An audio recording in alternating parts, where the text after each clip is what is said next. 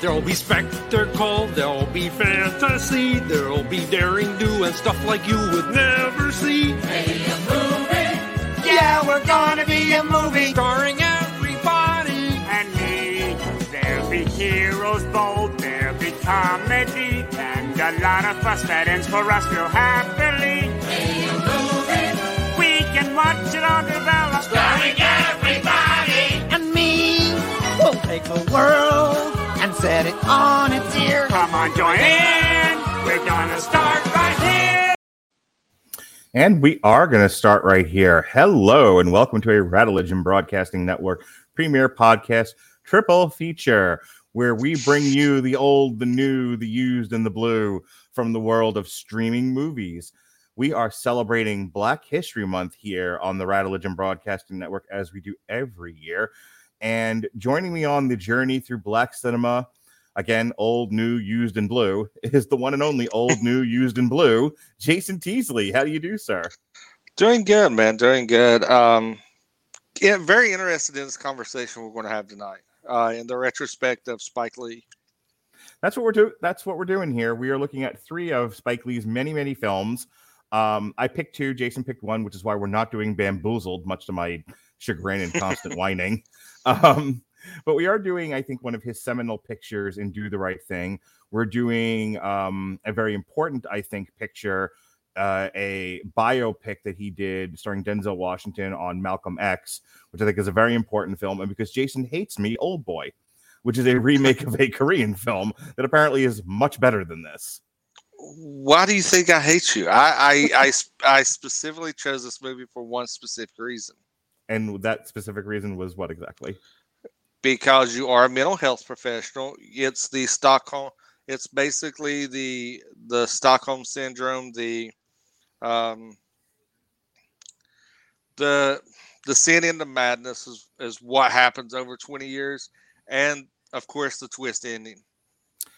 I will say this, and I don't want to get too far ahead because we are going to start with Do the Right Thing tonight, because I can't wait to talk about that movie. It's definitely in my top 20 films of all time. I just adore Do the Right Thing. I think it's amazing.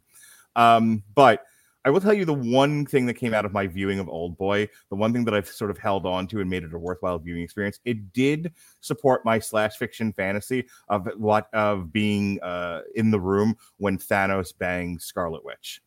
Yes, I mean, and you know, this is where the entire MCU actually got created. That's the headcanon I'm going with. All right, so let's talk about Do the Right Thing here. Before I had when we put together the roster of films we were going to look at for Black History Month, and you and I said, hey, why don't we look at a director? And we both decided that Spike Lee should be the first time I think we've ever just focused on a director for one of these, either a Long Road to Ruin or a triple feature. Point being, I immediately was like, yeah, we have to talk about Do the Right Thing. It's like the Spike Lee film.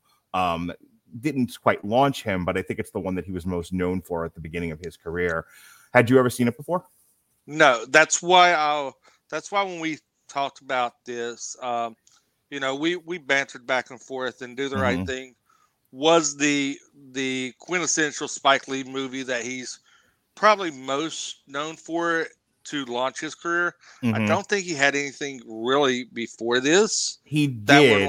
But nobody knows what it is. That's why that every time like the subject of Spike Lee comes up, everybody says the same thing. They're like, isn't Do the Right Thing his first movie? No, his first movie is She's Gotta Have It, which came out in 1986, followed by School Days, which was in 1988, and then Do the Right Thing came out in 1989.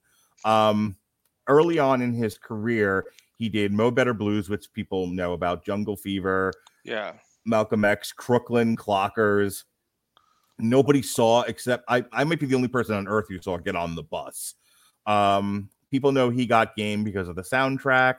And then excellent movie. Yeah, excellent movie. And then in the latter half, getting into the 2000s, he did Summer of Sam, which I think people know about. Bamboozled, I think people have seen, but not a lot of people know. 25th Hour, I think everybody has seen that one. That's the one with Ed Norton before he goes to prison.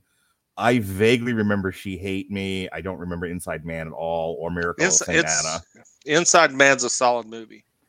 Then he did, getting into the 2010s, he did Red Hook Summer, Oldboy, which we're going to talk about tonight, The Sweet Blood of Jesus, 2014. Yeah. Chirac. And then in 2018, he did 2 movies, one of which I've never heard of before. The other one I saw in the theater, Passover and Black Klansman. Did you get a chance to see Black Klansman when it came out? I have not. It's on my recording. It came across HBO. Mm-hmm. I noticed it today, and I put it to record because it's got a great premise, and I remember you guys covering it, and I didn't listen to the review because it was on my queue to watch. So I haven't listened to that review yet till I watch the movie, but it is on my queue on the DVR. And then lastly, in 2020 for Netflix, he did The Five Bloods, which is on my list to watch eventually. So that's Spike Lee. But getting back to what initially got me down that rabbit hole was, he did 2 movies before Do the Right Thing, but that's the one everybody knows and they think it's his first film. So what is Do the Right Thing? Do the Right Thing came out in 1989. It's known mostly because of the Public Enemy song Fight the Power that's associated with it. That's actually in the movie. The film was a critical and commercial success and received numerous accolades, including an Academy Award nomination for Best Original Screenplay and Best Supporting Actor for Danny Aiello's portrayal of Sal, the pizzeria owner. It is often listed among the greatest films of all time. Take that, Pat Mullen. I'm going to disagree there. You're all wrong. Damn white people and your lack of film knowledge. In 1999, the film was deemed culturally, Jason Teasley, culturally, historically, and aesthetically significant by the Library of Congress and was selected, don't you understand, for preservation in the National Film Registry. Who are you, Jason Teasley, to argue with the Library of Congress and the National Film Registry? How dare you?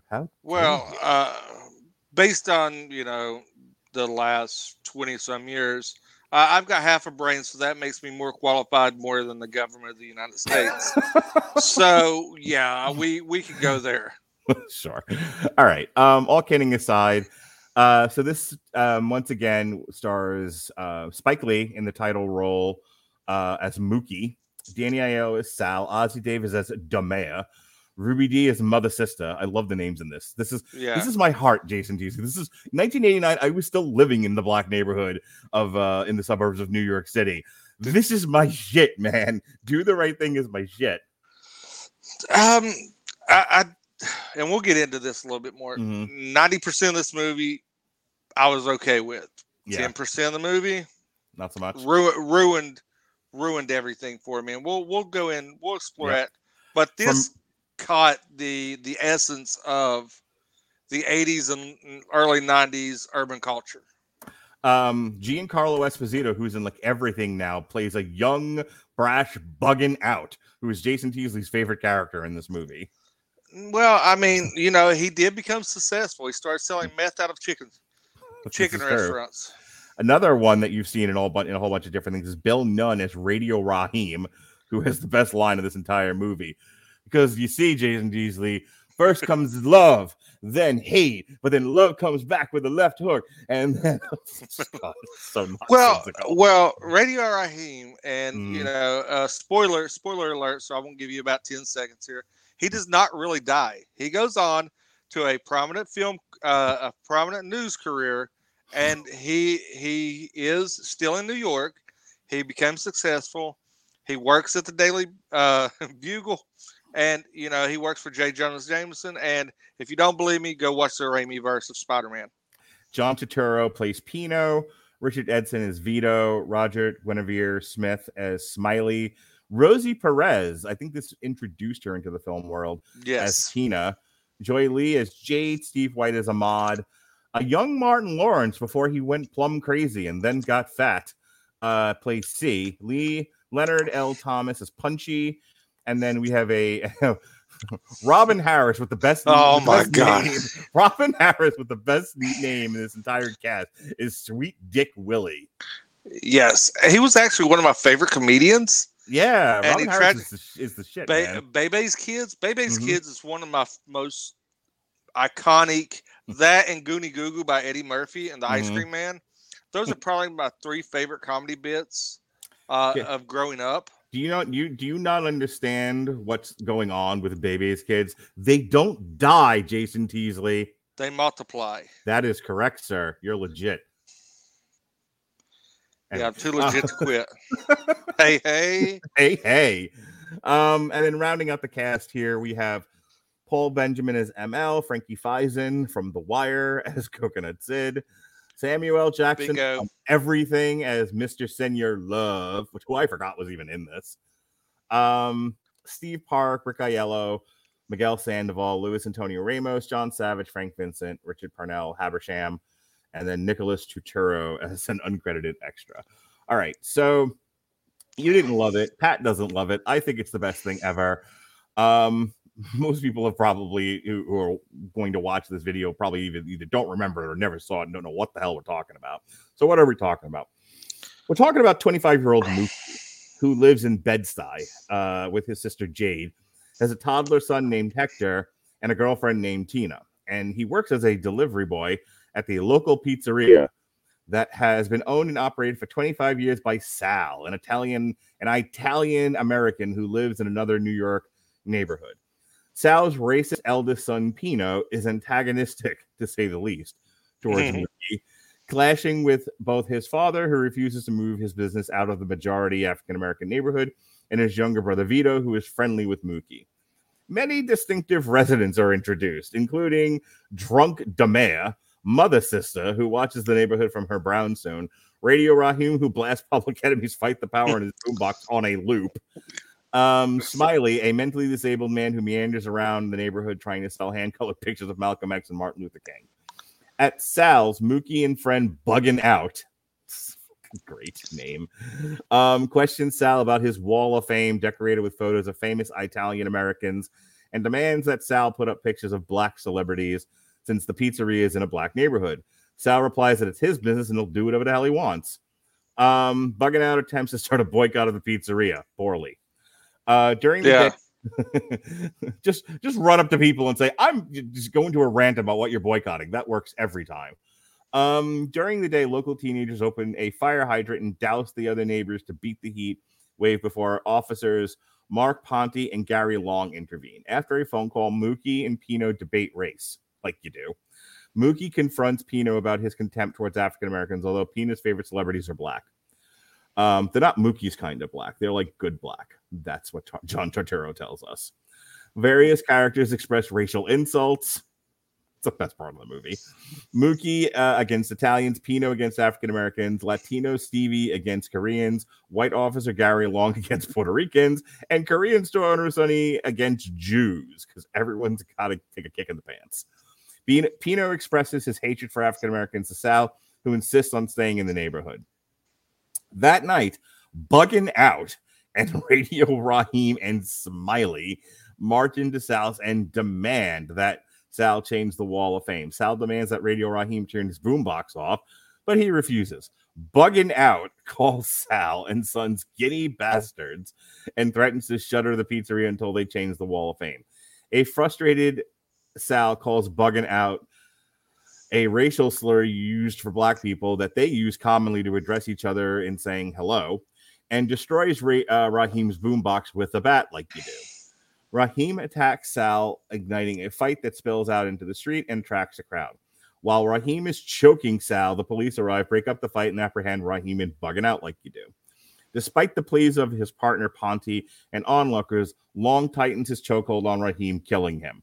Realizing their error, the officers place the body in the back of the police car and like you do, and scoot off into the night. On the onlookers, devastated and enraged as they should be about Radio Raheem's death, blame Sal and his sons. Damea tries to convince the crowd that Sal did not cause his death, but the crowd remains stationary. Mookie grabs a trash can and throws it through the window of Sal's pizzeria, sparking the crowd to rush in and destroy the pizzeria because he has all he can stand and he can't stand no more. Smiley sets the building on fire, and Damea pulls Sal and Sons away from the mob, which turns towards Sonny's store, preparing to destroy it too. However, a panicked Sonny eventually dissuades the group. The police return to the site along with the firemen and riot patrols to extinguish the fire and disperse the crowd. After they issue a warning, the firefighters turn their hoses on the rioters, leading to more fighting and arrests, while Mookie and Jade watch bewilderedly from the curb. Smiley wanders back into the smoldering building and hangs out one of his pictures on the remnants of Sal's Wall of Fame. The next day, after arguing with Tina, Mookie returns to Sal. He feels that Mookie has betrayed him, but Mookie demands his weekly pay. You're going to talk about people speaking the same language and not hearing each other. That's that scene. Yeah. The two men argue and cautiously reconcile, and Sal finally pays Mookie. Local DJ Mr. Senor Love Daddy dedicates a song to Radio Raheem.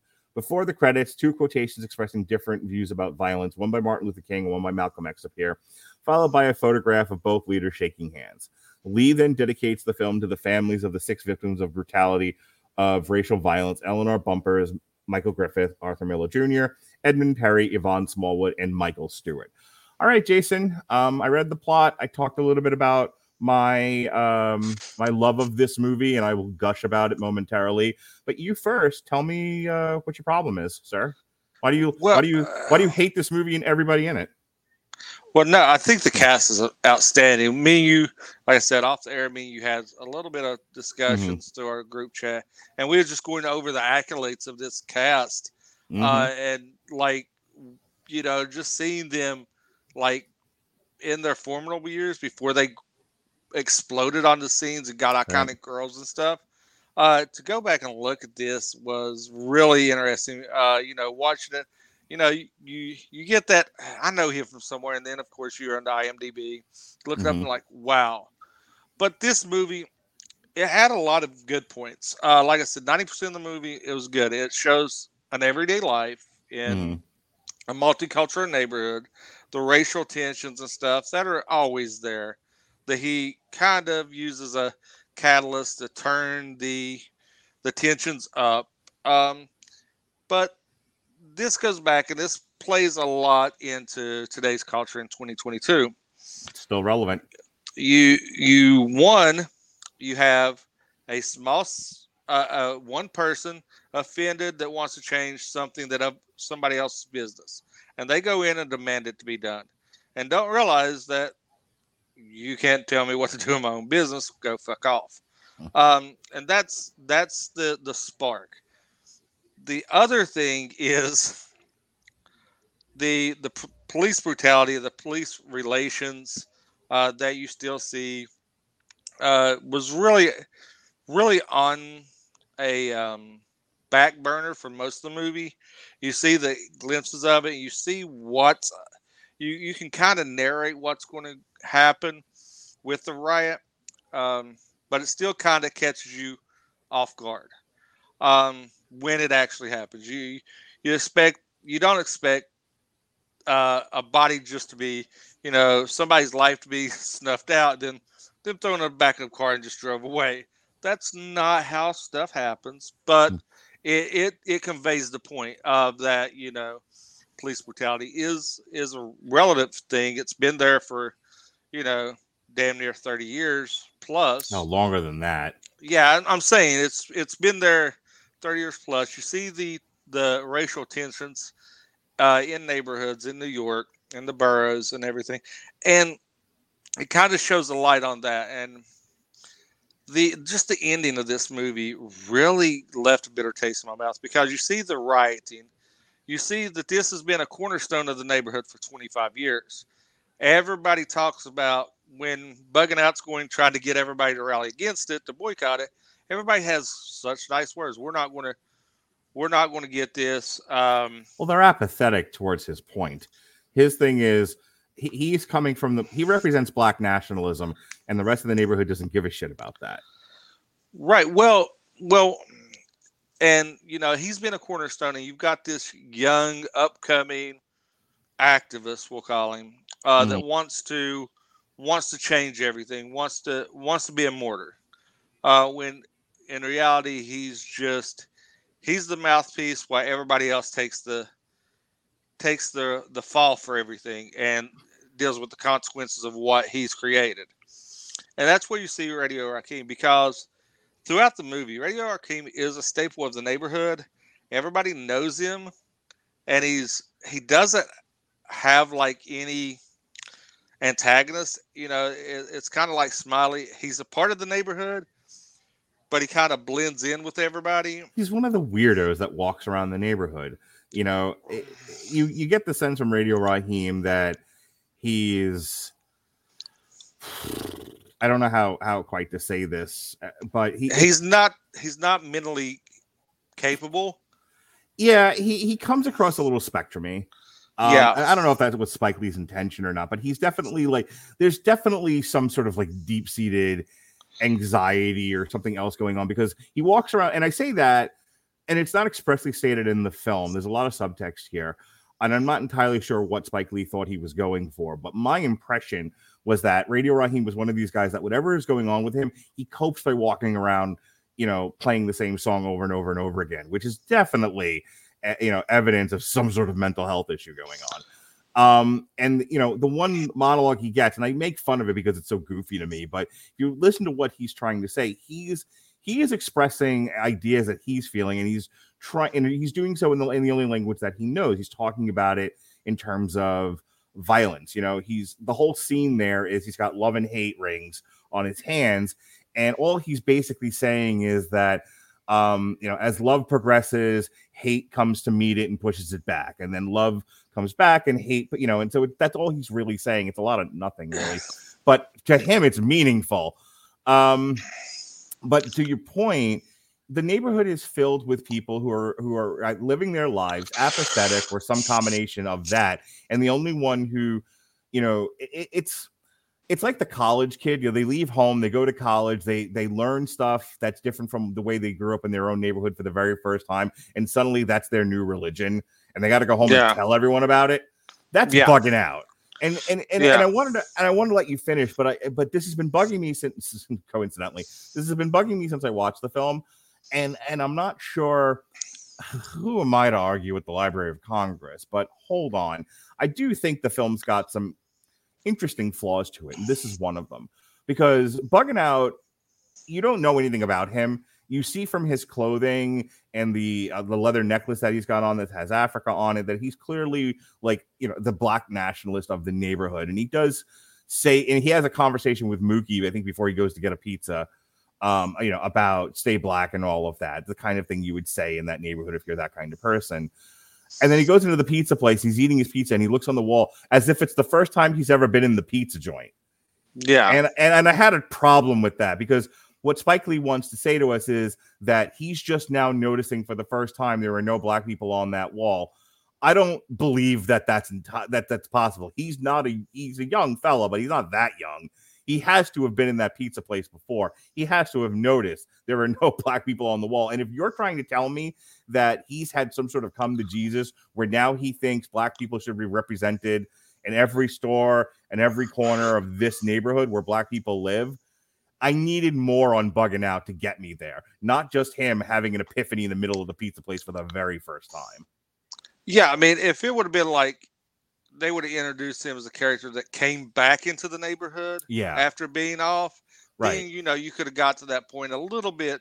Where have you been? You know, hey, man, you're back in the neighborhood. Where have you been? Oh, I was at Brown University or something, or Temple University, and I've been learning about all the black people ever in history, you know. Okay, I'll see you around. And then he walks in and he was, you know, and maybe even says, like, you know, Sal, I've never noticed before now that there are no black people on this wall. It's one of the, I think, the flaws in Spike Lee's writing, I think, that he jumps to a lot of conclusions. He obviously has a point of view and something that has a burning desire to share with the world. And he doesn't, and he just says it. Like, the way, sometimes I think, like, Spike Lee's actual character in this isn't Mookie. Spike Lee's actual character is bugging out. And bugging out is just running through the streets, yelling in your face things that he is thinking that is deeply meaningful to him. And you're like, could you start at the beginning, George Lucas, and not in the middle of this rant? Because, like, I don't know what you're talking about. And he loses everybody instantly. And boy, is that Spike Lee a lot of times. Yeah, and that was one of the points I was going to make, because watching this movie and knowing Spike Lee's career and his antics, you see that he is bugging out. This is bugging out is Spike Lee. It's his personality, but it's also kind of the yin yang that we was talking about, the love hate. Mookie is who Spike Lee used to be.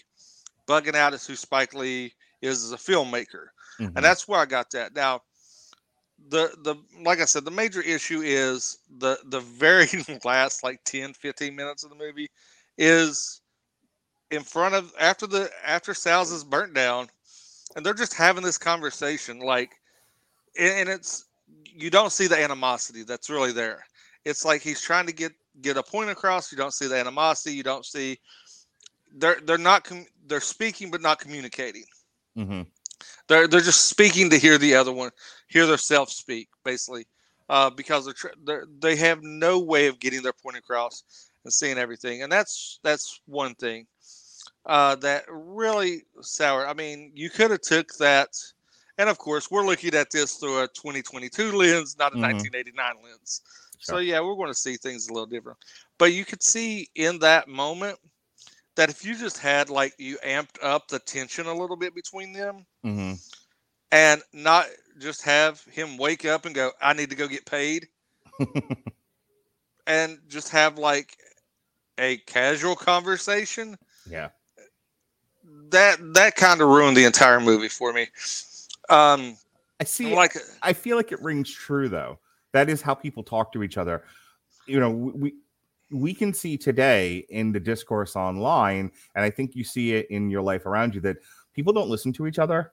People just talk. They don't talk to each other. We are talking with each other right now. We are having a discourse. But I think in many cases throughout your personal life and maybe even your professional life, you see people that are just talking to be heard or waiting for their chance to speak and not really listening to what the other person is saying. There's not a discourse happening. There's not a give and take.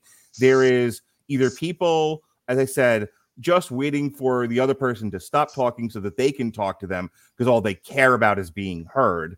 You know, every conversation is an opportunity to be on a soapbox, you know, to be heard because whatever their mental health reasons are, you know, or they're just talking at you. And it's not even so much like they're either talking over you or at you because they don't really care what you have to say or how you feel or what you're thinking. They just are compelled to talk.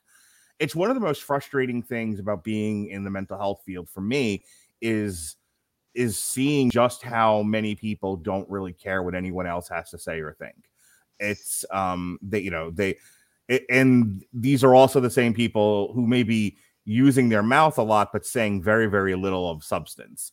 And so when I look at Mookie and Sal at the end of the movie, after Mookie has thrown a trash can through the window and caused everybody else to burn the place to the ground, it very much feels like two people who may be physically in the same space, but they're on two different planes of reality and they're just talking and neither one is listening. And is that not emblematic of many of the race issues we have, at least in this country, is that everyone's talking at each other and nobody's listening?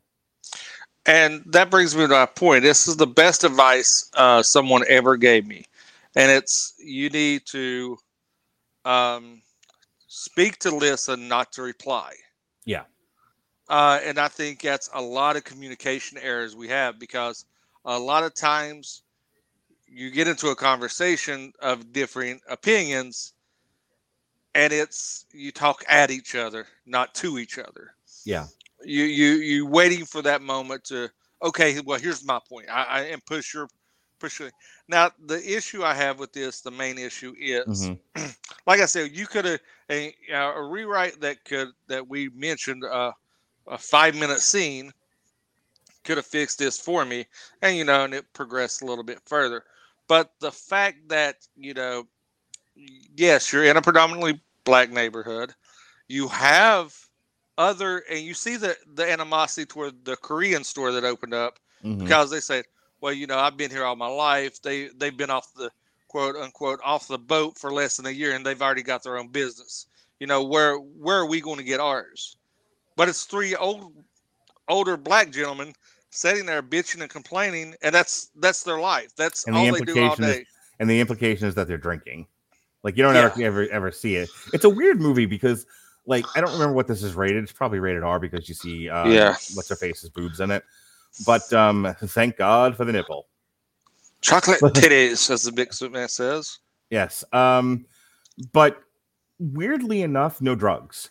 Like, it is implied in the subtext that Martin Lawrence's group of guys is probably drug dealers. Radio Raheem might be a drug dealer. Demare is obviously a drunk, but the only time you ever see him drink anything is in a paper bag. You never actually see him handle liquor. And then the three old guys, just, Robin Harris, Frankie Faison, and I can't remember the other guy's name, are, when they're out just sitting against the wall, jibber jabbering all day. The implication is that they're old drunks too. Yeah. And you see that in neighborhoods. You see that in all neighborhoods. You see that, you see those nosy neighbors, as Sister Mother is. Mm-hmm. You see the band of misfits, which is Martin Lawrence and his group. Mm-hmm. You see the staples, that the oddities per se in Radio Raheem and Smiley, and then you see what holds everything together. Yeah, which is pretty much Samuel L. Jackson's radio station. I want you to get to your point about what specifically what the exact thing that bugs you about this is, because then I want to go back to what Spike Lee is trying to say about black people in that neighborhood in their frustration with the Korean grocer. So go ahead. Yeah, well, I mean, we've already covered it. It's the end, the last 10 minutes, the dialogue at the end, that it's how there is no tension there. It's just them having this really. You didn't think there was dramatic. You didn't think there was dramatic tension between Sal and Mookie? No, it did come across that to me because there was no.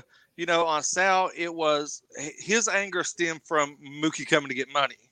Mm-hmm. Mookie's anger came from not getting the money. There was, it was not the tension from, look, without your spark, without you instigating this, my restaurant would still be here. You would still have a job. You could still provide for your family.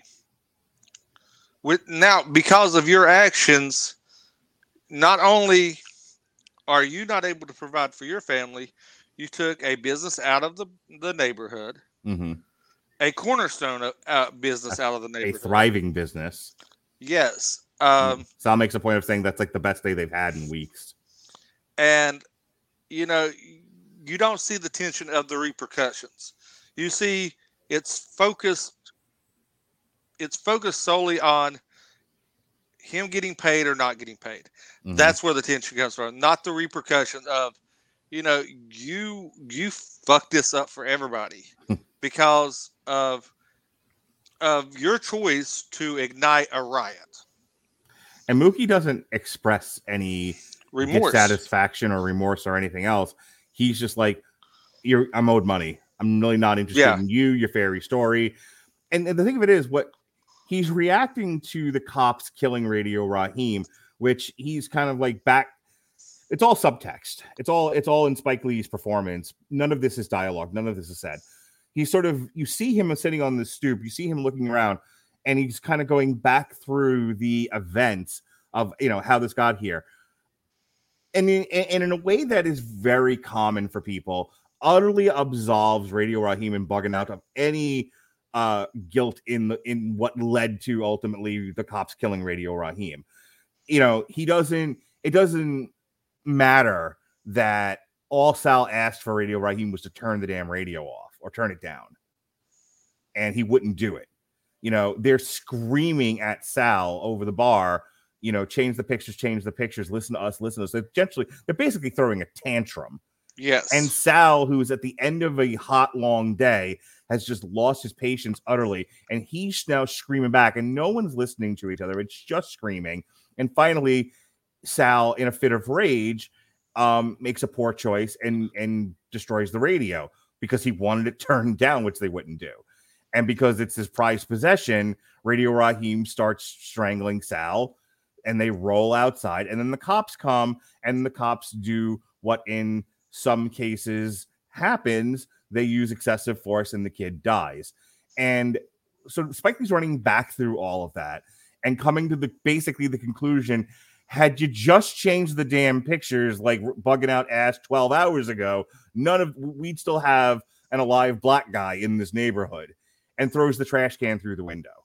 At which point everybody else who's already angry about Radio Raheem's death and isn't really putting a lot of thought into it, they just see dead kid, goes and trashes the place, and is just, but that takes it back to what I wanted to talk about, which is the frustration that I think Black people do talk about and it comes out in the conversation about the Korean grocer, like we have this all Black neighborhood and we have two very successful businesses not owned by Black people. What is wrong with us? But they don't, but there's a cognitive dissonance and and not wanting to own up for your own mistakes and misfortunes and bad choices. And so it's a projection onto other people. You use the phrase, when are we going to get ours? Because it's said in the movie. As if, by the simple virtue of being Black and having suffered for generations, we should be given successful businesses is the belief of some. And then they're resentful when people come in and do it. And it's like, what, the subtext, what's underneath all of that is this feeling of inadequacy in the Black culture of like, why can't we get our crap together? And then it gets, and what Spike Lee is saying is that a lot of the stuff gets expressed through racism and violence, but really what it is self-loathing and a self-consciousness, a dissatisfaction of self. And then if you go back even further, it's probably a lot of generational trauma. You have to remember, this place takes movie in 1989, several decades after several decades of people coming back from Vietnam and Korea and World War II, and there's generational substance abuse, there's alcoholism, there's PTSD. A lot of this stuff is not dealt with directly or even known by name. But it affects the Black community. It affects a lot of communities, not just the Black one. But because we're talking Do the Right Thing, I'm focusing on that. It affects a large portion of a lot of impoverished Black communities. And because nobody has the language, the insight, the intelligence, or anything else to express those things in a positive way, it just comes out in one negative thing after another. It comes out, again, in racism. It comes out in violence. It comes out in prejudice. And that's what Spike Lee is talking about and Do the Right Thing. All joking aside, I don't care that you and Pat don't like it. You don't have to like it. No one says you do. And that's the point. I don't hold that against you. I like the movie, but more importantly, I like the point of view that Spike Lee is taking. I like that he's looking at relationships, interactions, generational dissatisfaction, racism, and he's looking at it from the point of view of somebody living through it and living in that community and hearing the Demers and the Mother Sisters of the world and the Radio Raheem. These are people that have probably been in his life to some degree or another. And he's using this movie as a window into that world. And that's why I love it so much. It's not perfect. It's flawed. We talked about some of the flaws in it. There are. I wish Spike Lee sometimes would slow down and remember that you have to speak to the audience, not at them, which is a big problem with a lot of his movies. Is he definitely gets a bit hoity. Don't you think so? Do you think Spike Lee can be a bit hoity? Yes. A little high and mighty at times. Like I'm so smart and I know so much better than you. Hang on. Let's not be completely, patronizing of the people that have paid good money to come see your flick. Yeah, and in closing, I'm just going to say it's okay not to have different opinions. That's one reason why we do this podcast, and we have these discussions, is because you're very high on this movie. Mm-hmm. I am not. We discuss it. We have the intellectual conversation, and we could go away from this and still have intellectual conversations because we don't like the same thing. And I think that's a lot of society today is, if you don't like what I like, you're a bad person. And it's funny. I did a page because it never got put up on the W2M page, W2M.net.com, where all of our podcasts can be found. There was a 2 to 3 year period where the people working on the page didn't put up pages for a lot of my podcasts, one of which was a show that Ronnie, Alexis, Jesse, and Robert and I did about toxic fandoms. And that was a big, listening back to it, that was a big part of the conversation, was the feeling like an attack on an IP that you like is an attack on a person. You and personally, yeah. And then, boy, is that not the case. But that is a big part of our culture right now. I am the IP. I am Star Wars. I am Marvel. I am DC. And if you do not like Marvel, you do not like me. And if you do not like me, then I hate you. And it's like, hang on. Back that train all the way up. Right. And, people having different opinions, whether it be, an IP, political, or anything, they take it as personal attacks. And because nowadays, for some reason, people have lost their self-identity and only identify with the IP or whatever, the cultural icons that they associate themselves with. It becomes their. We said this recently on Damn You Hollywood. The fact that you like something doesn't absolve you of criticism. Your personality should not be the thing you like. You should have your own personality that, and then like things on top of that. One last question, and then I promise we'll move on from this, because I honestly could talk about this movie for another hour. So I'm going to control myself and not do that. This is a talky movie. There's almost no action in this thing. I mean, it crescendos in violence, but up to that point, it's just people walking back and forth across the same street for an hour and a half. Is it this? You just don't like that kind of movie? Or no, I had no problem with that. Like I said, I mean, up till the thing, the confrontation, so up till when Mookie confronts Sal about being paid while standing in front of the burned wreckage of his pizza place. Well, the night before, when you bust in after closing, so the whole third act throws the movie off for you. Okay, yeah, because it's throwing a tantrum because a business owner isn't giving into your demands. That's where it kind of went off the rails for me. Did you feel like it just wasn't? Well, that's what I'm trying to ascertain. Did you feel like the third act just stretches credulity and it's not believable, or you just like, this is icky, I don't like it? I guess it's just my personality. I don't. As a business owner, you can do whatever the fuck you want. Okay. You don't need to cater to one person's demand. I see what you're saying. So the film takes the side of bugging out and Radio Raheem and ultimately Mookie, and you're like, no. You're on the wrong side, film. You should be on Sal's side.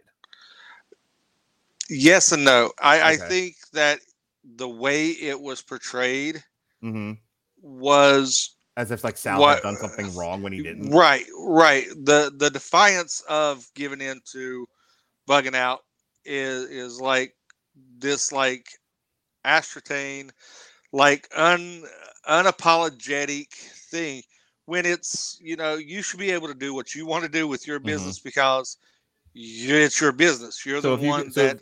If we had Spike Lee on this podcast right now, you're telling him like, Spike, we understand. I would tell Spike Lee to go fuck himself. And on that note, we talked a lot about the script, Jason, as we discussed acclaimed writer-director Spike Lee on this Black History Month, that maybe his Do the Right Thing script might have needed into the past through editing. You know what else it might have needed? Grammarly.com. It certainly would have, Ollie. For you listeners of Triple Feature, Grammarly is offering you free download of the Grammarly software, which could have helped Spike Lee formulate a more coherent script. Grammarly's AI-powered products help people communicate more effectively, Spike Lee. Grammarly helps you write mistake-free on Gmail, Facebook, Twitter, LinkedIn, and nearly anywhere else you write on the web, Spike Lee. Grammarly corrects hundreds of grammar, punctuation, and spelling mistakes while also catching contextual errors, improving your vocabulary, and suggesting a different third act for your movie, Spike Lee. Also, style improvements.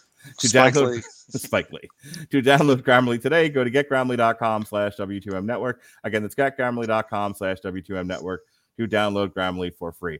All right, folks, plugs. No, just kidding. The next movie, the next movie Jason's going to make me discuss is a remake of a Korean film of note that came out in 2003. This is a 2013 film directed by Spike Lee called Oldboy, which is a neo-noir action thriller It was written by Mark Bradley. Shut up. It is an official remake or labeled by Lee as a reinterpretation of the Park Chan-wook's 2003 film of the same name. It stars Thanos, Scarlet Witch, Josh Brolin, Elizabeth Olsen, Michael Imperioli, Samuel Jackson making his second appearance on this triple feature, and Sharlto Copley. It had a $30 million budget and bombed horribly. It has a 39% on Rotten Tomatoes, and it made Robert Winfrey cry. So, so I didn't love this movie, Jason. Why are we talking about Oldboy and not Bamboozled? Like I said, I mean, at the top of the show, I wanted your take as a mental health professional to get a retrospect and your insights on the effects of basically having someone that's kidnapped, basically put into Stockholm Syndrome, drove into madness, released out into the world, and then having their life turned upside down. Do you like this movie? Yes, I do. Why? Why do you like this? Why do you like this wretched picture? We're getting there. Okay. You asked me why I had you review it. Okay. I hear you, but I'm fascinated that you like. Okay, here's the thing. I'm going to let you finish, but I need to say this up front. Okay, Kanye. This was an unpleasant viewing experience for me. Like, there were certain things that were fun. You know, the violent fight scene with the hammer, which apparently inspired a whole lot of copycats, is definitely an interesting watch, as stupid as it is. But when it was over, I don't necessarily have like a lot of viscerally negative reactions to a lot of what I watch. I get if I'm watching something that's gross, it's going to be gross, and so I don't react necessarily viscerally. I might not like it, but I don't come away feeling I don't come away feeling bad about myself as a person when it's over. I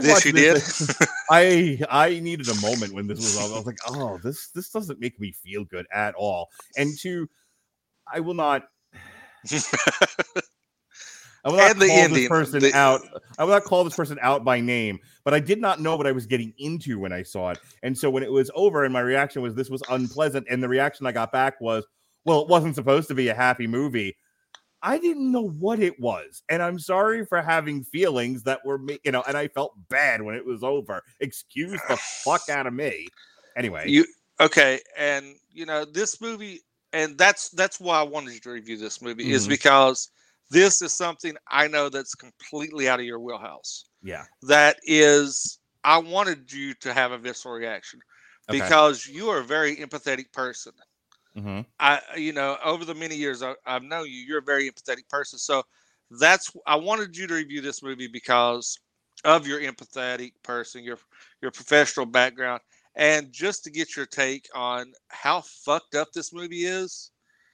And of course, the twist ending that you find out that is just totally is like, what the fuck? Because I watched very Chinatown-esque. Have you ever seen Chinatown? No, I watched this with Amber. Okay, and Amber was intent, and she was into it. And then when it ends, she just looks at me and goes, "What the fuck did we watch?" And that's the kind of reaction that I want out of this movie. You ask why I like it, because one of the over-the-top violence. I like that. Two is because this movie is meant to make you feel uncomfortable. Yep. Very uncomfortable. Okay. And it's not a cinematic masterpiece. It's not supposed to be. It is a movie to make you feel uncomfortable because you go through this in a facade of this revenge tale, and then you find out the twist, and you're like, I feel dirty. I feel really dirty. I feel unclean. I feel like I need to go take a shower to get the filth off of me over what I watched. And as we talked, we're pro wrestling fans. Controversies equals, there's no bad publicity. This movie, and that's why this is one of the movies that are outliers, because this movie has such a visceral reaction. Nobody went to see it because the ending was spoiled. Okay. that was one of the main reasons why this movie bombed, because the ending was spoiled, especially in the Korean. And the Korean, we talked in the chat. The Korean version has a really uncomfortable octopus scene that you would have been noped out on and cussing me through the private chat. But this movie it's one of those movies going into it, if you don't know nothing about it like you did, I wanted your honest reaction. Okay. Because one, Spike Lee's niche of filming. This is when remake of Korean films was a big deal. And Spike Lee had to be relevant again. So that he remakes one of the more popular Korean movies that nobody in the Western world had seen. So when he done this, he did it I'm not going to say poorly. He did do it justice. And that's the take I want to get on you. We don't always review the best movies. There's sometimes I'm looking at you, Santa Jaws. But we do review movies to get reactions out of each other. I'm looking at you, Nerdland. So I want your honest take. Once you finish this movie, how many times did you cuss me? All right, let's quick whip through the plot here so we can talk about it. It's a fairly lengthy plot. In 1993, alcoholic advertising executive Joe Doucette gets drunk after losing a major account because he insulted his client's girlfriend. Before he passes out, he sees a woman with a yellow umbrella selling souvenirs on the street. When he wakes up, he finds himself locked in what appears to be a hotel room. All he can see is a poster of a bellhop on the wall, a shower that releases steam, and a TV show, showing the news and occasionally fitness videos. His unseen captors provide him food, alcohol, and personal hygiene items, but do not explain why he is held captive. Joe sees a news report saying his ex-wife Donna has been raped and murdered, and that he is the prime suspect. Their 3-year-old daughter Maya was adopted through the welfare system and is now a cello prodigy. Over the next 20 years, Joe quits drinking and gets into shape, intent on escaping and getting revenge. He compiles a list of all those who might want to imprison him and writes letters to eventually be given to Maya. One day, he sees a TV interview of Maya who says she would forgive her father if she ever saw him. Joe is drugged shortly thereafter. When he wakes up, he is outside in a trunk in a field with a cell phone and a small amount of money. He spots the woman with the yellow umbrella and runs after her. He loses her but encounters Marie Sebastian, played by Elizabeth Olsen, a nurse who offers to help. He refuses to help but takes her business card. Joe goes to his friend Chucky's bar and explains what has happened to him. While being there, Joe receives a call on his cell phone from a man calling himself the Stranger, who mocks him. After failing to identify the caller, Joe collapses from dehydration, and Chucky calls Marie to help. While he recovers, Marie is moved emotionally by Joe's letters to Maya and offers to help him further. She helps him identify a Chinese restaurant which supplied his food while he was held captive.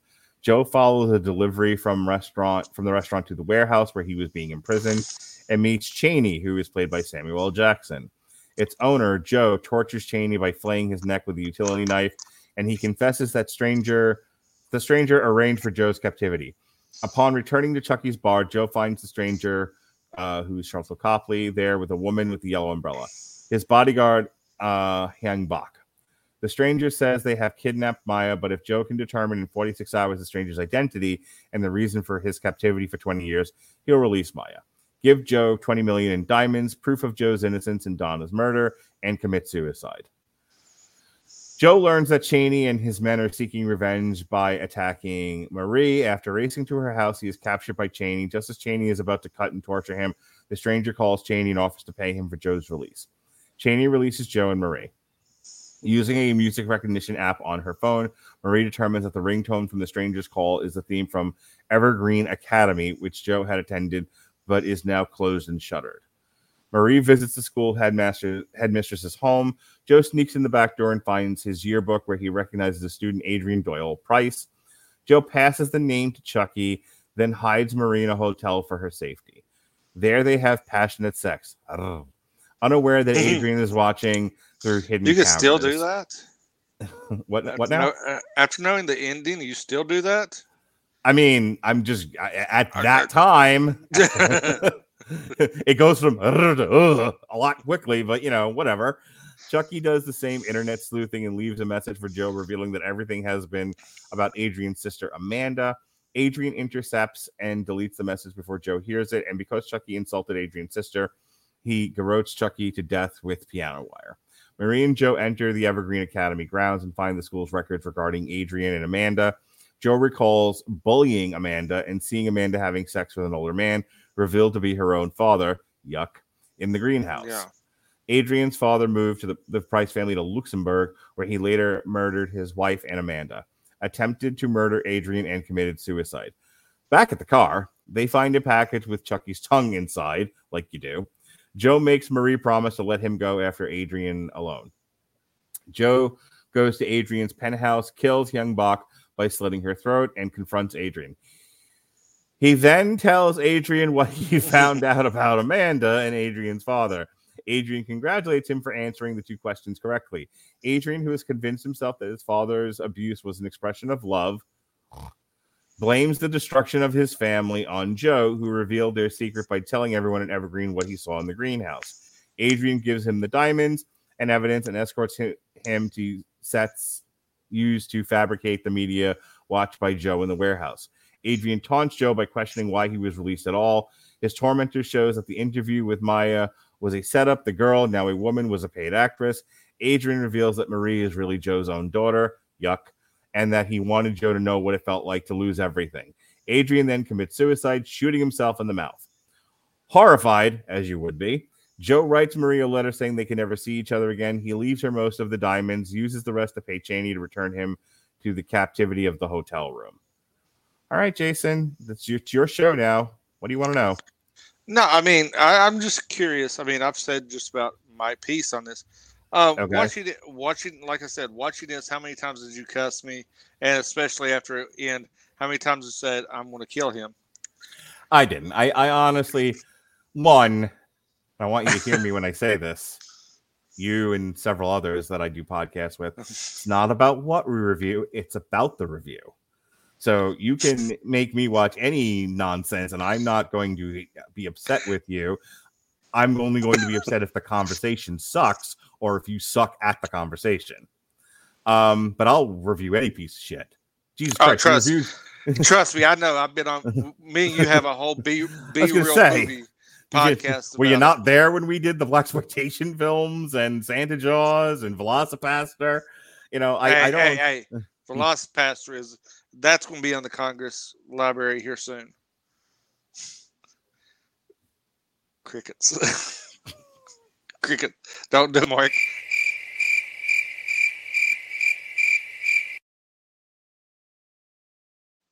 That was a grasshopper you put on screen.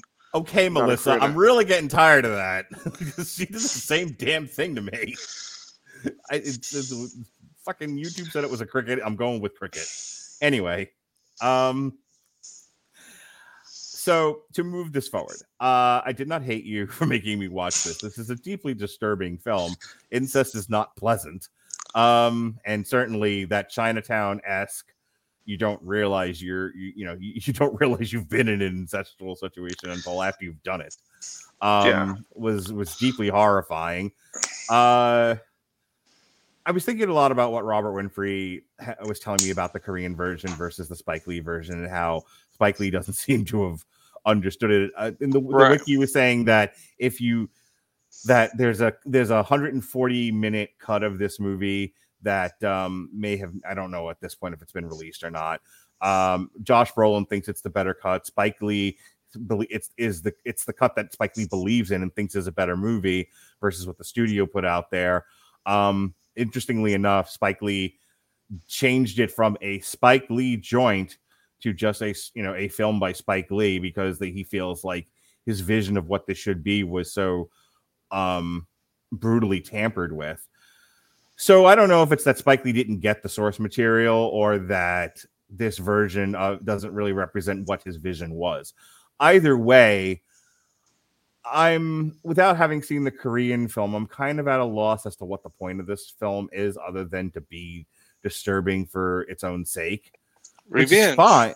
which is I mean, no. I understand what's happening in the movie. I'm saying, going back to Do the Right Thing for just a second. Do the Right Thing is talking about something, and I go over to Oldboy. I'm like, well, what is Oldboy trying to tell us? That don't if fuck you your fuck kids with me, if you fuck with me, I'll kill you. All right, you know, I there's plenty of that out there already. There's John Wick, for example. Oldboy's new tagline: "Don't fuck your kids." Yeah, put it right on the DVD box. Yeah. So I think I might just be overthinking this. You know, I might not be taking it, you know, at its level, at its worth. You know, and saying, well, you know, is this more than just a revenge film? No, it's exactly what that is. It's just it's a gross, awful, twisty revenge film meant to wrench your soul, because you are made to feel bad for Elizabeth Olsen's character. You do see somewhat of a redemptive arc for Josh Brolin. You know, after a time, he's able to withdraw from alcohol and get himself into shape. And, you know, and then he is sent on this mission, and he's less a piece of shit than he was at the beginning of the movie. And so, hey, the hero's arc, only to see the whole thing crumble beneath his feet. And so what a great tragedy Oldboy is. And as tragedies go, the film certainly works that way. Kind of like you with Do the Right Thing, this doesn't really appeal to me.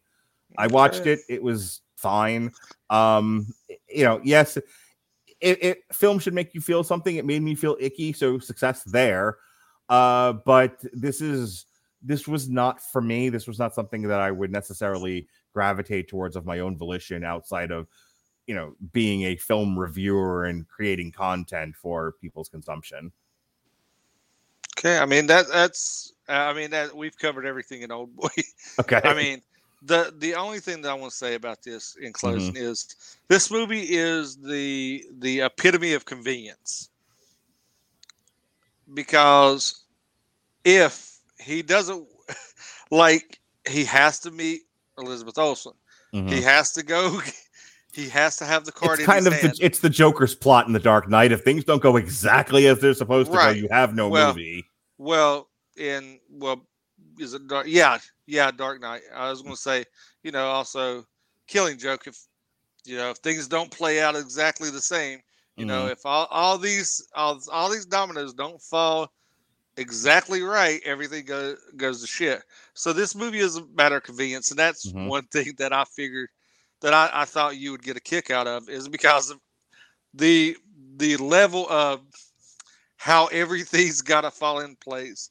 Like, oh yeah, I ate Chinese food, so I've got 46 hours to go through like 30 Chinese restaurants eating egg rolls. Yeah, I've got 46 hours to solve this escape room puzzle.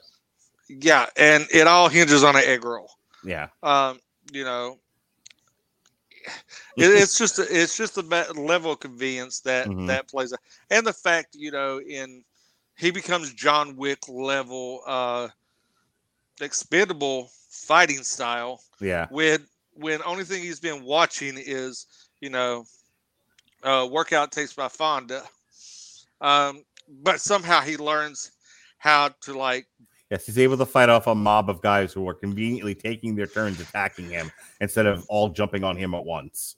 Right. And when we also realize that he is stab proof, he just has the knife lodged in his shoulder and just collapses and conveniently survives without massive blood loss. Look, stitches. We were talking about Uncharted on Tuesday, and there's a scene where spoilers. There's a scene where Antonio Banderas gets his throat slit, and magically there's no blood, you know. And you the Marvel movies where everyone, you know, Black Widow can fall from orbit onto her head, even, you know, and she just kind of dusts herself off and does one of these, and she's fine.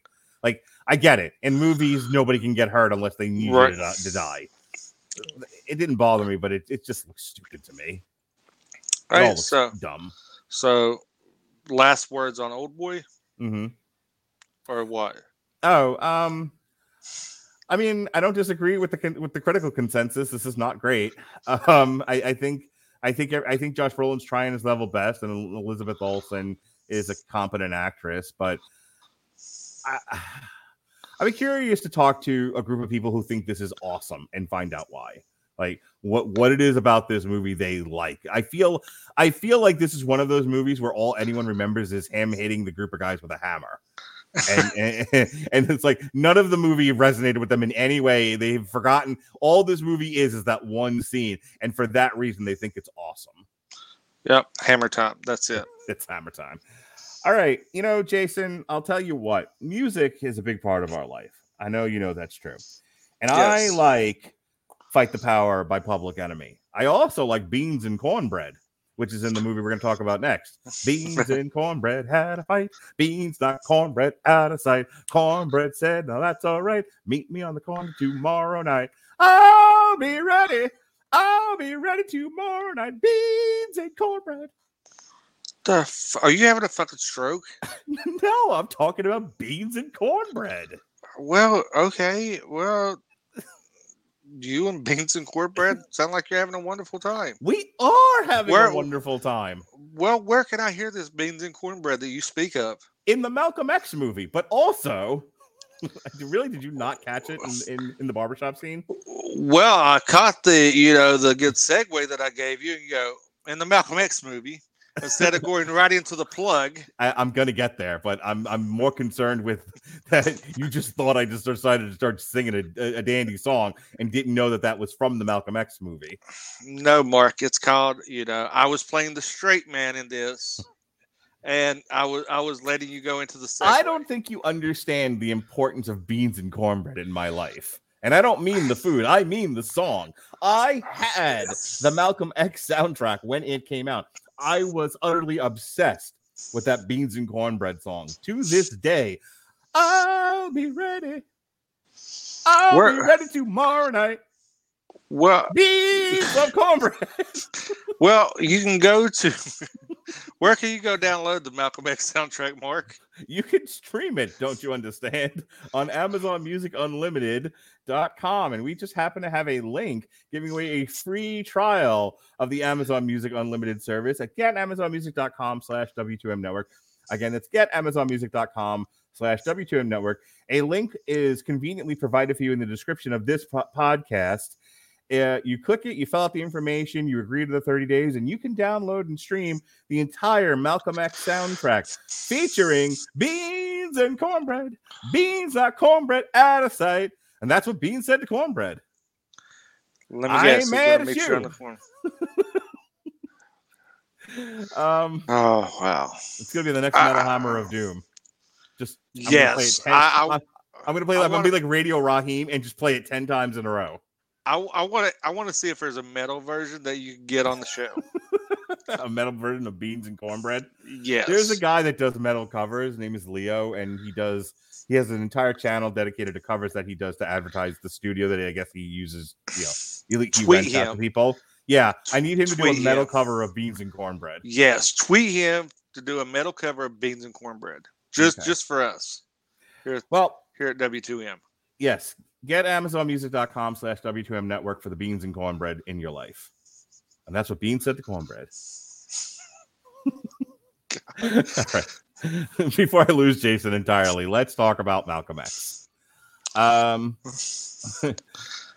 Malcolm X is a long movie. Almost as long as this podcast. No, it's not 3 hours long. Get the fuck out of here.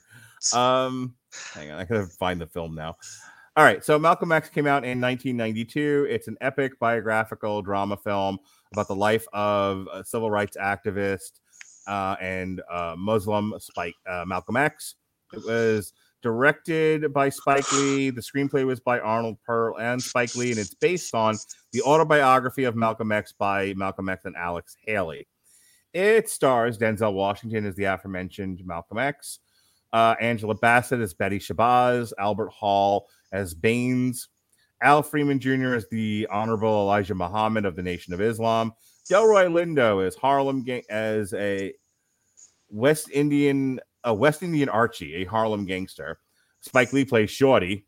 By the way, can we the next time you're in Florida and we're just walking around, can we do that walk? Can we do that spectacular walk? The one where they've got the brim hats on. and they're swinging their hand. Oh yeah, we'll do that. We'll do that through City Walk. Yes, please. I will buy the hats. I don't know if we can pull off the pinstripe suits, but you buy the hats. We will have either Melissa or Amber video it, and we will do the walk right down City Walk. Oh my God! The very first time I saw Malcolm X, this movie came out in 1992, so I'm in the middle of high school when this happens. Okay, 1992. I think I'm in like 10th grade, and I saw Malcolm X. I think in the theater. I loved this movie. I loved Spike Lee back then. Just everything about that man and his movies was my life. And I remember that scene where he gets the movie opens, I think, with his hair getting straightened. And died, yeah. And then he puts on his pinstripe pimp suit and his wide brimmed hat, and he meets up with Shorty, who he's emulating. He's his partner in crime, and he wants to be just like Shorty. And Shorty's played by Spike Lee.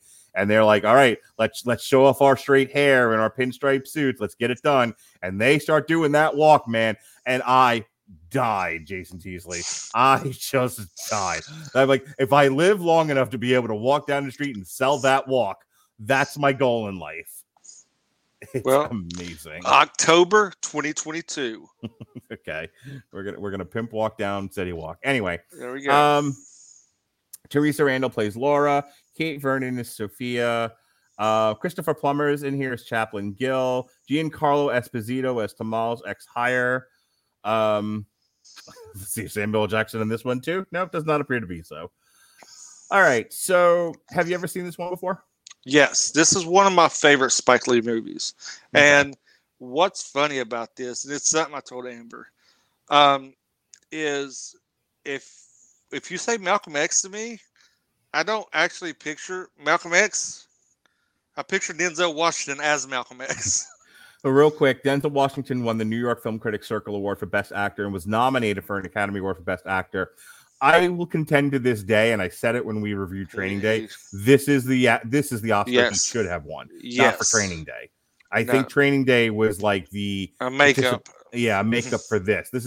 This is a Spider-Man not being nominated for Best Picture is not an Oscar snub. This is an Oscar snub. Yes, very much so. Denzel Washington's performance as Malcolm X is transformative. It is absolutely a revelation. Amazing. And this is what actually made me a big Denzel fan. I mean, watching this movie. I mean, this two Denzel movies that like I absolutely, respect him and think he is a phenomenal actor. Came out of this and Reuben Carter when he portrayed Reuben Carter in The Hurricane. Oh, that's another great movie, by the way. Yes, those two portrayals. It's like cemented Denzel Washington in my top 3 favorite actors, and just about anything he's in, I will definitely at least give us a look at. In 2010, the film was selected for preservation, much like Do the Right Thing, in the United States National Film Registry by the Library of Congress as being culturally, historically, and aesthetically significant. Yes, so, and I can agree with that because this movie is very impactful. Yeah. It gives you an insight on, Malcolm X's life and his story. He wasn't always the quote unquote angry black man that everybody kind of associates with him and Martin Luther King being yin and yang of each other. Well, what everyone remembers about Malcolm X is 2 things. It's chickens coming home to roost. That's always the thing that everyone says about Malcolm X. It's like he never said anything else in this world. And I think to a lesser extent, and maybe because of Public Enemy these days, is the too black, too strong speech. I don't remember if it's him or not. And again, I'm remembering this because it's a clip on a Public Enemy album. I don't remember if it was Malcolm X or somebody else who said that we have the best trained military, but the troops don't want to fight or something like that. In fact, they'd rather. I can't remember the quote now, but it's like they'd rather stay home than go to war or something along those lines. Anyway, doesn't matter. But yeah, what everyone knows about Malcolm X is addressed in the movie is his chickens coming home to roost thing, like in the wake of the JFK assassination. Look, man, I get his point, but bad timing. Yeah. It's not the greatest thing to say out in public at that particular time. Yeah, Kennedy was beloved. Yeah. And like I said, a lot of people think that he is just this ultra violent black man, which yes, he did, speak about obtaining goals through violence. But we were talking about bugging out and do the right thing. Again, he's a black nationalist. There was very much a thing of, we were brought here, we did not elect to come here, and we are owed an opportunity to create a world of our own in the United States. And that's a lot of what drives the civil rights movement, is this idea of, hey, we're here now, and we deserve an equal opportunity at the American dream as any other person that elected to come to this country or or was born here. And that's a lot of what Malcolm X is saying. He's also talking about institutional racism and the need to change that, in an era where, black people are just getting rights, equal to the rest of the country. In an era where I think women hadn't even, had the right to vote just yet. So there's a lot going on here. And so Malcolm X is always viewed against Martin Luther King. And the elementary school story, if you were even taught this, is like, oh, Martin Luther King was the good, peaceful one. Malcolm X was the angry, violent one. And it's like, well, neither one of them. Pump your brakes. Yeah, neither one of them was perfect. And both of them would have preferred there not be at the end of the day, not be violence. I think the difference was Malcolm X was like, if violence is if violence is the last resort and the only way, then violence is what it'll be. But we have to get there first. It's not going to be step 1 violence, step 3 profit. So right, which is I think a fundamental misunderstanding of Malcolm X. But let's get into it. It won a shit ton of awards, was nominated for a bunch others. It's got an 88 rating on Rotten Tomatoes, 7.5 out of 10. The consensus is anchored by a powerful performance by Denzel Washington. Spike Lee's biopic of the legendary civil rights leader brings his autobiography to life with an epic sweep and a nuanced message.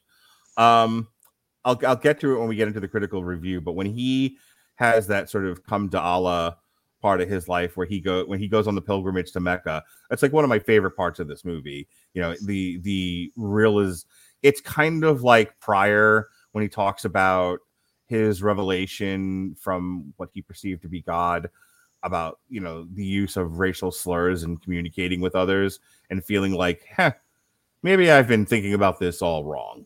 It was one of those moments where you just like, you look back on your life, and the choices that you made and you go, maybe I didn't have all the answers I thought I did. Maybe I've been doing some things wrong and I need to make some changes. It's redemption, second chances, epiphanies, things of that nature really appeal to me. And, in Malcolm X's story, just like Richard Pryor's and many others, that's what resonates with me about this film. So let's talk about it. Malcolm Little is raised in a poor household in rural Michigan by his Caribbean mother and African-American father.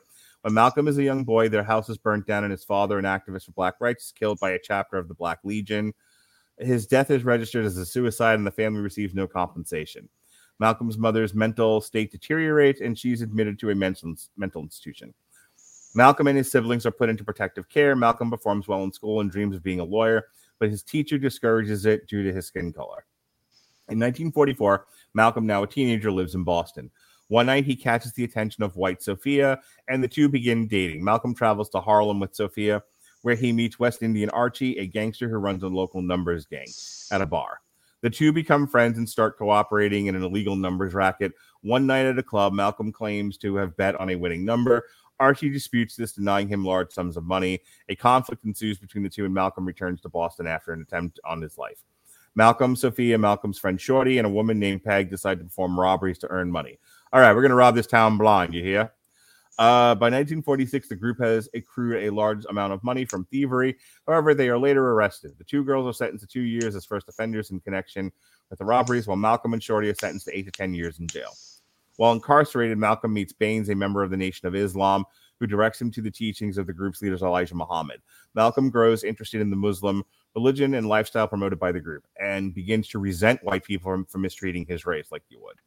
Malcolm is paroled from prison in 1952 after serving 6 years and travels to the Nation of Islam's headquarters in Chicago. There he meets Muhammad, who instructs Malcolm to replace his surname with Little with X, which symbolizes his lost African surname that was taken from him by white people. He is rechristened as Malcolm X. Malcolm returns to Harlem and begins to preach the nation's message. Over time, his speeches gather large crowds of onlookers. Malcolm proposes ideas such as African-American separation from white Americans. In 1958, Malcolm meets Nurse Betty Sanders. The two begin dating, quickly marry, and become parents of 4 daughters. Several years later, Malcolm is now in a high position as the spokesperson of the Nation of Islam. During this time, Malcolm learns that Muhammad had fathered numerous children out of wedlock, contradicting his teachings and Islam. After President John F. Kennedy is assassinated in November of 1963, Malcolm comments that the assassination was a product of the white violence that has been prevalent in America since its founding, comparing the killing to the chickens coming home to roost. This statement does not go well, damages Malcolm's reputation, and Muhammad suspends him from speaking to the press or at temples for 90 days. In early 1964, Malcolm goes on a pilgrimage to Mecca, where he meets Muslims from all races, including white. Malcolm, having lost his faith in the nation, publicly announces that his founding of the Organization of Afro-American Unity, which teaches tolerance instead of racial separation. He is exiled from the nation, and his house is firebombed in 1965. On February 21st, 1965, Malcolm prepares to speak before a crowd at the Audubon Ballroom in Harlem, but tragically, disciples of the Nation of Islam shoot him several times. One of Malcolm's bodyguards shoots one of the shooters, Thomas Hagen, in the leg before a furious crowd beats Hagen. Malcolm is transported to a hospital but is pronounced dead on arrival. The film concludes with several clips showing the aftermath of Malcolm's death. Martin Luther King delivers a eulogy to Malcolm, and Ossie Davis recites a speech at Malcolm's funeral. Nelson Mandela delivers a speech to a school, quoting an excerpt from one of Malcolm's speeches. And everyone says, "I'm Spartacus." All right. So I love this movie. It is about it is 201 minutes. Yeah, this is 3 hours and 20 minutes long. I'm gonna go ahead and make a bold statement. This probably didn't need to be 3 hours. There is, I think, more than half of the movie that just deals with his coming up through crime and whatnot, which you can touch on. You did not need to go as in depth as they did. You would be convinced that this was like what is it? Harlem Nights with Eddie Murphy. By the time they actually get movie. It is a good movie, but but it's a whole other movie. It's the problem. Shot my pinky toe off. My point is, and I'll let you get in with this. My only big criticism of this movie, while I understand the nature to create a sweeping epic, you don't need it. You don't need that much level of detail to get an idea that Malcolm X had it rough and that he might harbor some resentments of white people and the institutions in America that are inherently biased. I didn't need the inner workings of the numbers game. Like, Spike Lee gets a little too in his direction at times, gets a little too lost in the minutia, and sometimes loses focus of what the story is he's trying to tell. This is about Malcolm X, the leader of the Nation of Islam. We don't need that much backstory. Okay, so touching on Do the Right Thing. Do the Right Thing did not give, it lacked in a lot of points of exposition. Mm-hmm. Malcolm X did not. Malcolm X went overboard over the minute details. And I'm fully on board. About 45 minutes of this movie could have been cut out. Yeah. It really did feel like two separate movies. Mm-hmm. And it really takes you out of it. So I watched this in sections. I watched this, because it is such a hard movie to get through in one sitting, unless you've got like an entire afternoon clear. So yeah, I watched this in sections, and each time I came back to it, it felt like I was watching another movie. Yeah. So it wasn't like really disjointed. It was just a lot of filler and a lot of minute details that could have been glossed over. And that's why I was really surprised, in the comparison of Do the Right Thing. Do the Right Thing had a lot of details that were omitted. Malcolm X, like I said, not so much. I mean, I think it was a statement film, I guess you could say. Sure. And I think not so much statement of Malcolm X. I think it was a statement for Spike Lee to show, look, I can do this. I want the respect. I want the respect of the black community to show a predominant black figure. Well, I think it's I can make high art that should win an Oscar, and I do think that there was an inherent bias against someone like Spike Lee. Spike Lee brings up icky subjects for people who think they're better than all of this, and there's Spike Lee going, nope. I mean, there's a great line in this where there's a white woman who says, "Is there anything I can do to help?" And he says, basically, and he goes, "No," but the subtext of that is, "No, there's nothing you can do because you're white," which is a line I've heard in my own personal life. There's nothing any white person can do to help black people. The only thing that would help is to stay out of the way. And, and there is a deep-seated sense of there can be no harmony between the races. There can only be separation. I have said this before. This is not a black thing. There are plenty of white people who feel this way too. There is very much a desire to go back to separate but equal. And if we can make separate but equal work, that would be a lot of people's preferred way of cohabitation. Of constructing the culture here in America, at least the very least in America. I can't speak for anywhere else. There are definitely a lot of people across the United States that are like, separate but equal is the way I want to go. The problem is, even when we tried that, when white people got jealous of what was going on with black people, they firebomb their neighborhoods. But hey, we'll talk about the Tulsa race riots on another race riots. I gotta go to bed. I'm starting. Wascally Wabbit. Okay. Yeah, I'm starting to slur and whatnot. Yeah. I'm fighting the Sandman over here. So we'll wrap up because we've been at this for almost an hour and a half, and this is supposed to be a 60-minute podcast. Just to sum up, I think you get a good sense, and I think you get a fair sense of who Malcolm X was by the end of his life. I think Spike Lee does a really good job of explaining to people that Malcolm X was not all bad, and that Malcolm X was a useful person in the civil rights movement, and that he, in a lot of ways, should be regarded as a hero, at the very least, to the black community, and not a scary boogeyman to the white community. I think that's all. I think that's all effective. I do think that Spike Lee got. I think in his head, he thought the mission statement was that if I can produce something in over 3-hour epic scale of this man's life, that I will be seen for a wonderful director and be rewarded accordingly. And I don't know how much he looked at the film and said, how much of this film do I really need to put out there in the world? How much of this really needs to be filmed? Right. I think if you can get him to prison in the first 30 minutes of that movie, the rest of it you can leave largely intact and it'd be fine.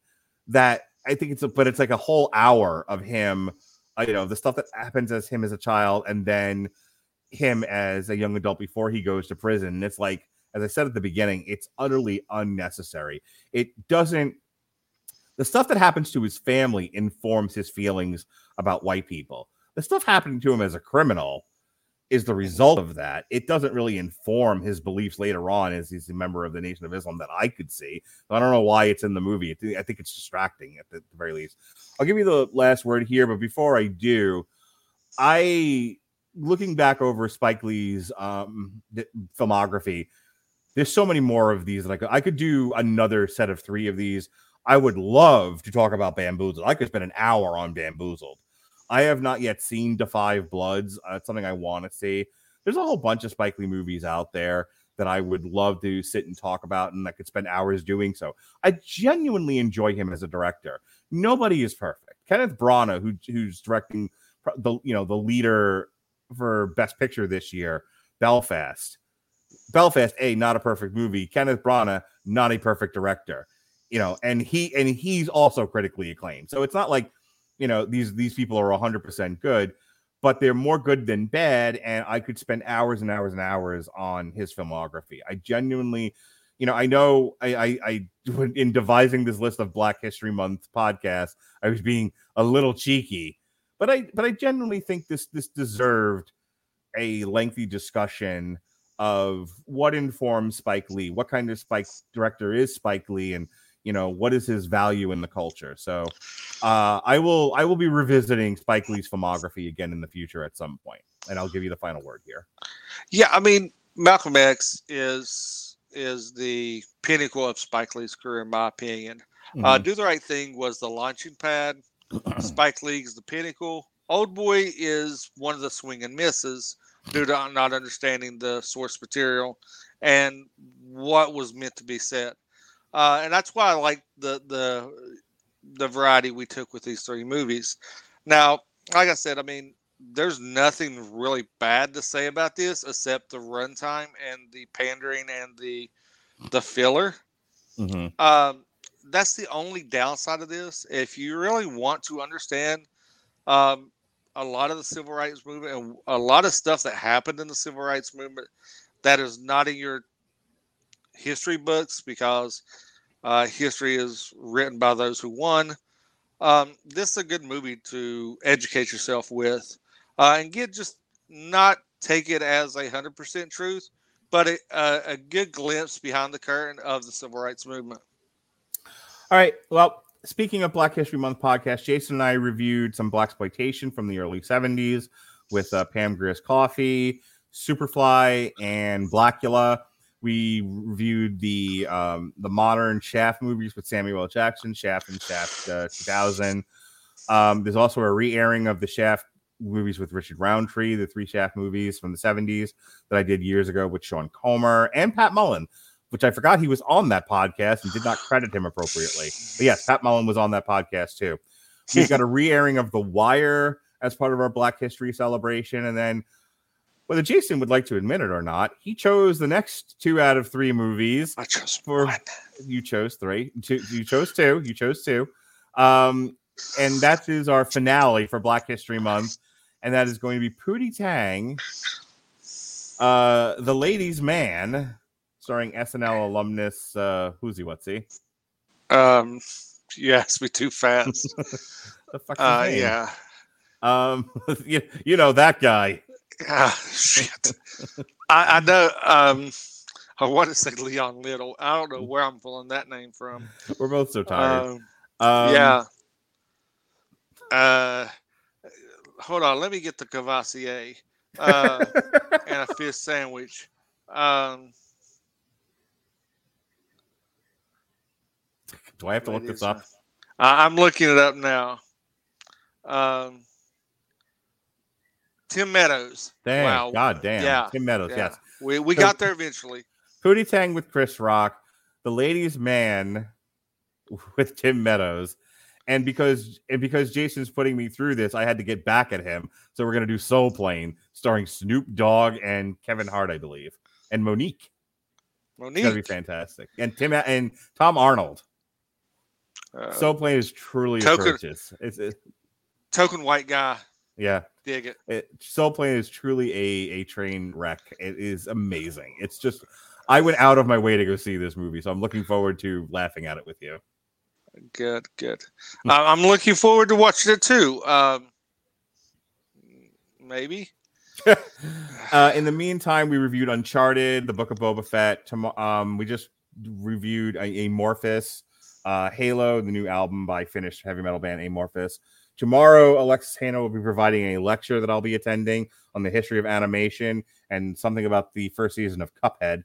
And then Jason and I and Alexis will all be back tomorrow evening to review the best TV show I've seen in quite some time, the best written TV show I have seen in quite some time that isn't tremendously political or having to do with drugs directly. And that is John Cena and James Gunn's Peacemaker on HBO Max. So that's what's going on tomorrow. Saturday, we've got two Everyone Loves a Bad Guy airings coming up. I told you about The Wire. The other one is Batman Rogues Gallery. And then we kick off Batman week in earnest. Sunday the 27th, we will have a re-airing of Batman Hush. I was on that show, I think. I believe you were. We will have a new source material. This time it'll be Batman White Knight with Jesse Starcher and Evan Bevins. A re-airing of Batman The Burton Years with Michael Keaton. A re-airing of the Dark Knight trilogy from Christopher Nolan.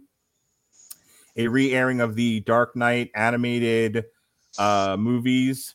A re-airing of Gotham by Gaslight, the animated movie. Source material, Batman Haunted Night, also the Long Road to Ruin for Batman the Animated Series, Volume 1. Phenomenal series.